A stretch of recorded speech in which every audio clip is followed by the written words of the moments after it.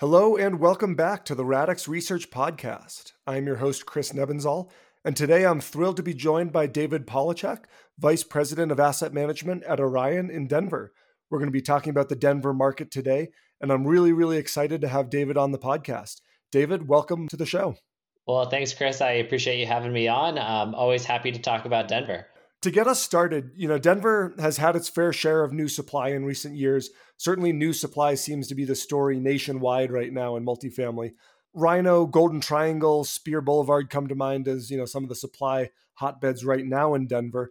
But we don't seem to be struggling with new supply quite as much as some other markets down in Phoenix, Salt Lake, Austin, and some of the southeastern markets. Have you seen the construction engine slow down in Denver, or is demand stepping up? How are we outperforming some of these markets? Yeah, no, that's a very relevant question. And as what I call myself, one of the few natives left in Colorado, I've certainly seen construction, change quite a bit, specifically in the last decade or so. To be honest, I think there has been kind of a spur on both sides of this, right? On the construction side, I think we have seen a little bit of a slowdown in the actual units being delivered. I think some of that is just a result of economy, but also you're hearing a lot of kind of the undercurrent of the construction trades, where it's a lot harder to get the electricians and plumbers and all that are needed to put some of these multifamily projects together. And then certainly along that same line, I think Denver has always been one of those cities that has been able to continue to construct year after year. I mean, I think the last 3 years we've delivered more than 8,000 units every single year and have been able to, for the most part, absorb those. So while it might be slowing down, we might have seen some of that in the last year or so. I think it's going to continue to crank, and I think we'll see some of that improve as things move along. But I really think it's the dynamics of the inbound relationship of the amount of people that are moving to Colorado that continues to help spur the need for that construction and that supply-demand imbalance, but also just the ability to continue to move forward. I'm glad you brought up the migration discussion. For a while here in Denver, we saw nothing but California license plates and Texas license plates and everything else. How is migration holding up? Is it still as strong as it was, say, 5-6 years ago? Decide on which side of the metric you want to look at, right? If you look at the inbound migration metric of that, right, you are seeing still lots of people come to Denver. And I think last time I had looked, we're expecting another 90,000 people to come to Denver in the next 4 or 5 years. So from an inbound migration, there's still lots of people coming here. If you look at it from a net migration standpoint, that situation is a little bit different. We are seeing, and I think we saw in the last quarter, that kind of net migration actually go to the negative, where actually more people moved out of the state than moved into it. And I think some of that is just a result of some of the affordability concerns, but also, just changes in overall kind of dynamics regarding those who are choosing Denver as their city. So I do think that will continue. I mean, I love it here. I see no reason to leave. And I think you ask 10 people that in the state of Colorado, most of them would say, I want to stay here. And so I think people tend to want to come here and enjoy what Colorado brings. Do you see the migration trend taking place more on an urban to suburban, or even to some of the smaller cities, be it Colorado Springs, Fort Collins, and some of the suburbs filling in along the I-25 corridor? Or do you see more of the migration truly being Denver to another state? Yeah, I think it's a little bit of all of that. I mean, Denver is pretty packed, right? I mean, there's not a lot of available land. Most of those have been taken up recently with unit deliveries.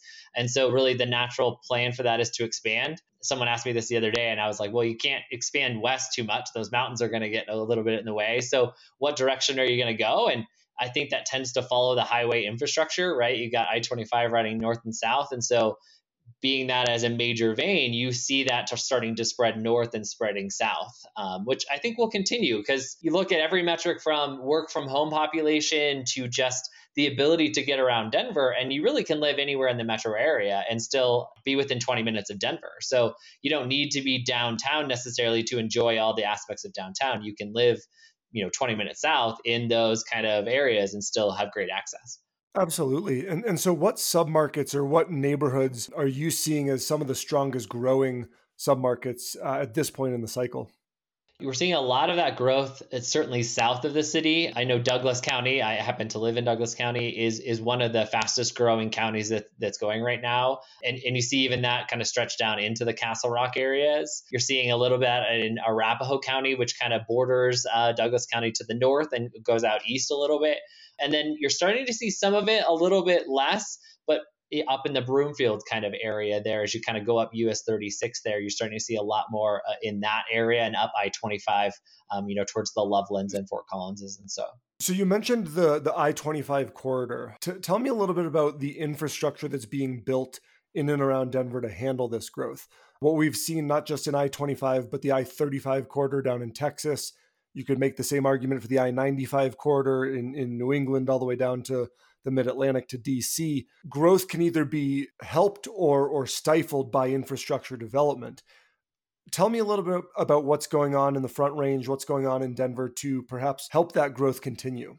Yeah, I mean, Denver, I should have said attempted to kind of get ahead of this a little bit. There was the whole what they called the T-Rex project that happened years ago, where they did this big expansion. And as someone who lived through that, right, you were like, well, why do we need to expand these highways in the way that we did? And a lot of that was to put this in place, knowing that there was going to be more growth north and south.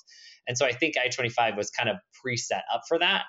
But I would also say that the infrastructure around the light rail system, the above ground subway that we have here, as I deem it, as that has expanded south and north, has given more flexibility for those who maybe don't want to get in a car and commute, can still get that access very easily.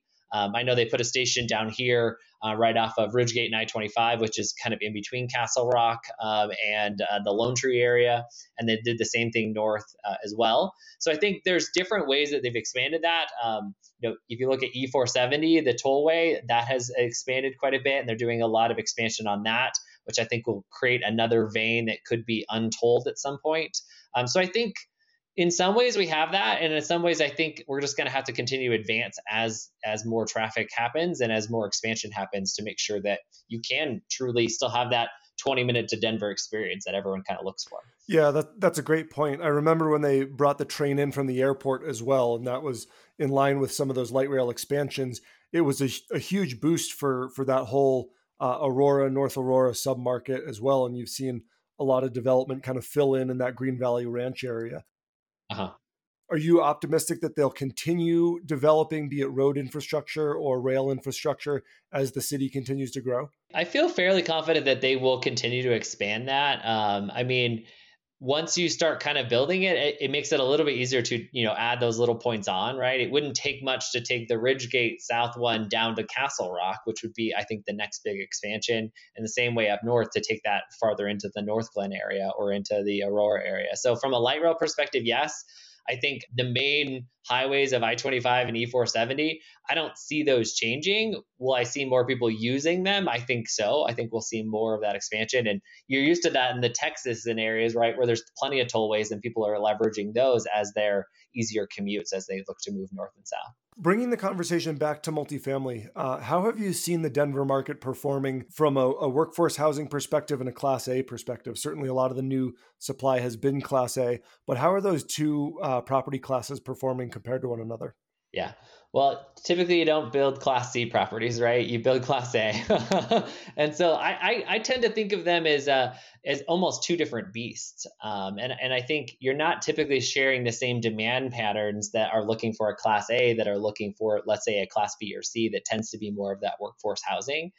And if you look at it from an affordability standpoint, right, there's still a lot of flexibility towards that workforce housing that certainly aids that. So with that said, I would say I think there's still a lot of overall kind of demand and need for that workforce housing. And I think that has continued to play very well within this market. Class A, I think there's still a lot of need for that as well, right? I mean, a lot of people can't get the houses that they want, right? And with interest rates rising, that has pushed a lot of people out of kind of the single family home space and need to jump into the more of the multifamily space. And so I think that has helped spur that Class A a little bit to just be able to have that kind of inflow of those who are looking for a house and probably have a larger kind of budget to be able to spend on that against that. I was looking at something the other day, and it's like the cost of a house in Denver is almost 3 times the natural national average there. And so you think about just what that cost of ownership is and that barrier to entry. I think that is helping both the workforce and Class A housing right now to continue to stay full and absorb the units that we have delivering. Absolutely. And to that end, what do you see in terms of the single family rental build to rent space versus traditional multifamily? When single family kind of started to kind of spur itself within the multifamily space, I used to call it horizontal multifamily because that's essentially what it is.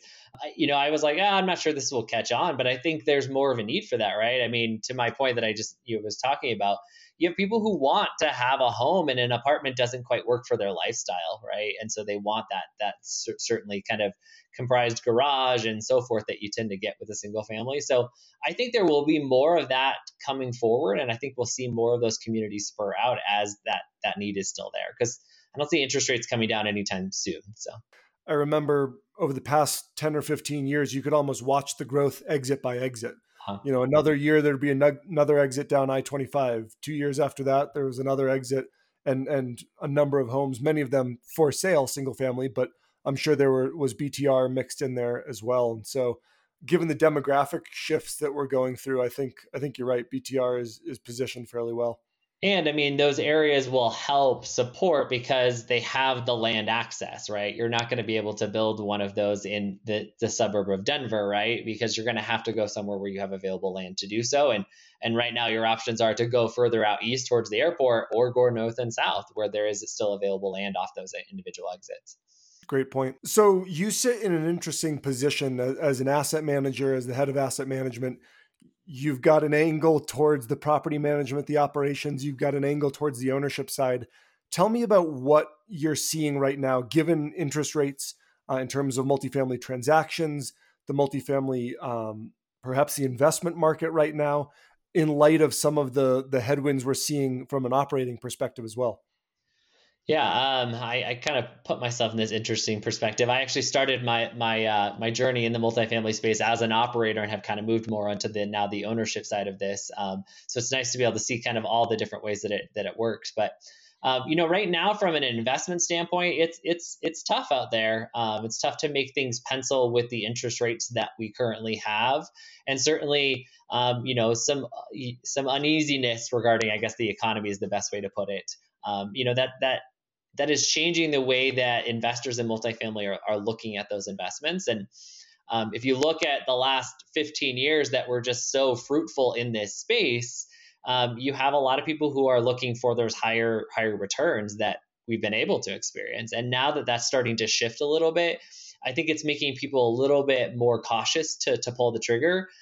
Despite that, multifamily is shown to be such a great investment year over year, despite these kind of slight ups and downs in the overall economy. So I think that will give. I think you'll see more movement in the space in the next year than we saw in the previous year, as people just get more comfortable with where things are at, and hopefully inflation starts to correct itself a bit there. Overall, I think there is still a very rosy outlook for multifamily. Right now, it's just kind of that low point where we're trying to see where there's opportunity to hit. In your career in Denver, have you seen a shift in capital flows? Who's investing in the market, either the type of entity or the domicile of the entity? What can you tell us about kind of the capital interested in being or getting into the Denver multifamily market? Yeah, I mean, my experience is that everyone has really tried to get into the Denver market, and those that are not here want to be here. And I think to our entire conversation today, right, there's a lot of reasons to say yes to Denver and to invest in Denver real estate. And so I don't know that that's necessarily changed that. I mean, if you look at the distribution of investors within multifamily space in Denver, you see everything from the REIT space to the individual investors to various funds that operate within the Denver market. So I don't know that that's changed, and I don't know that it necessarily will change. I think the overall investors in multifamily are just becoming more wide, and I think more people are seeing that as a good investment than they ever have. And so I think you'll see more new investors jump into it, but I think the original or OG investors are still very much active in Denver. What are some of the other large demand drivers for multifamily that you're seeing in the local market? Yeah, I think certainly some of that comes to the individual jobs that are being created here. I mean, I think there was 25,000 jobs that are set to be added within the state this year alone. And a lot of those are higher paying jobs, certainly allow for maybe the lifestyle that you kind of want to have here in Denver of being able to ski and play.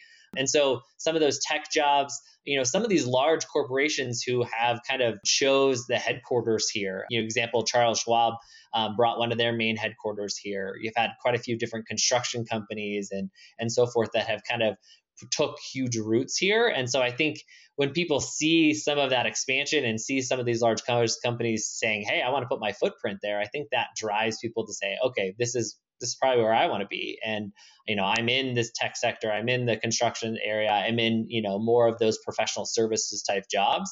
I think that's where you've seen that flock to not only Colorado, but I think Utah is also a great example of where we're seeing that happen as well. So we've talked about a lot of the reasons for optimism, the strength in Denver. Are there any dark clouds on the horizon in your mind for this market, whether they're macro factors or more localized factors? Yeah, I was trying to think of if there would be, as we refer to dark clouds, I tend to be more of an optimist when it comes to these things. But no, I mean, the state of the economy will continue to be kind of that underpinning, I think, across the nation regarding multifamily investment. We have to see some of those interest rates change a little bit. I think there's also an undercurrent of insurance within a lot of states right now that certainly has a large impact on the multifamily space and just being able to truly insure these properties given changes in climate and so forth. So I would certainly put that on the list. But there's also other things, I mean, the price of houses, right? If that were to change materially, where property values go down and you see more people maybe jump out of multifamily into single family homes, that could have a material impact within the multifamily space. The only other one I kind of probably put in that same bucket would just be, the overall kind of Colorado legislation. We've seen some of the new laws kind of come into the space that maybe aren't pro apartment owner within this, but certainly I think on the flip side helps the overall renters that typically rent here. And so hopefully we don't see too many more changes that would negatively affect the multifamily investment. But it's something to always keep an eye on of just kind of what the overall legislative effect is. That's a great point. And certainly Colorado has been a purple state for the better part of, a couple decades. Mm-hmm. Do you see that shifting and without getting deep into the politics, what could be some of the continued challenges for multifamily? Yeah, I mean, I don't know that it'll ever fully shift to one side or the other. I think a purple state is kind of where we tend to stand in within that. But if you look at where some of the inbound migration is coming from, are typically more of the blue states. We've seen a lot of that from California and so forth, and so I think that can sometimes change the dynamics a little bit of Colorado. But I think the main one that I kind of keep my finger on a pulse for is the overall kind of aspects of rent control that you see a lot more on that West Coast, right? And we have some of that here within Denver already, but that is certainly a supply killer, as I like to think of it, right? You start kind of putting more of those controls in that are supposed to help affordability, but have shown time after time to really affect the overall supply side of the equation versus the overall kind of price equation of that. So just something to always keep your mind on as we think about any politics changing here in Denver. Absolutely. And oftentimes the supply can be the counteracting force to Yeah. rent control. Obviously, supply has kind of a natural effect to bring rent growth down at times. Certainly 2021 Right. was an anomaly, but it's interesting to see kind of both sides of that coin. In places where there is rent control, supply usually falls very quickly.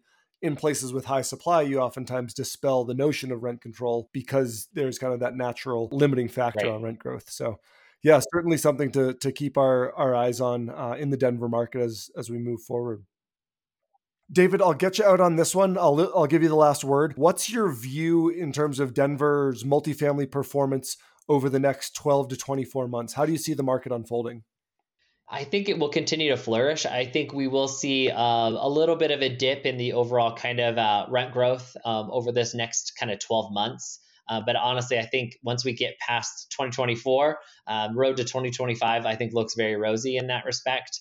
Some of that will just be that absorption of the units that are being delivered, and I think just the catch up of the jobs that are coming into play and so forth. And certainly, I would expect some changes in the economy that will kind of help that as well. So I honestly think Denver continues to be a great investment and it's certainly a great place to be. David, thank you so much for joining us. I've been joined today by David Polewchak, Vice President of Asset Management at Orion here in Denver. Thank you all for listening to the Radix Research Podcast. And David, thanks again for being here. Thanks, Chris, for having me.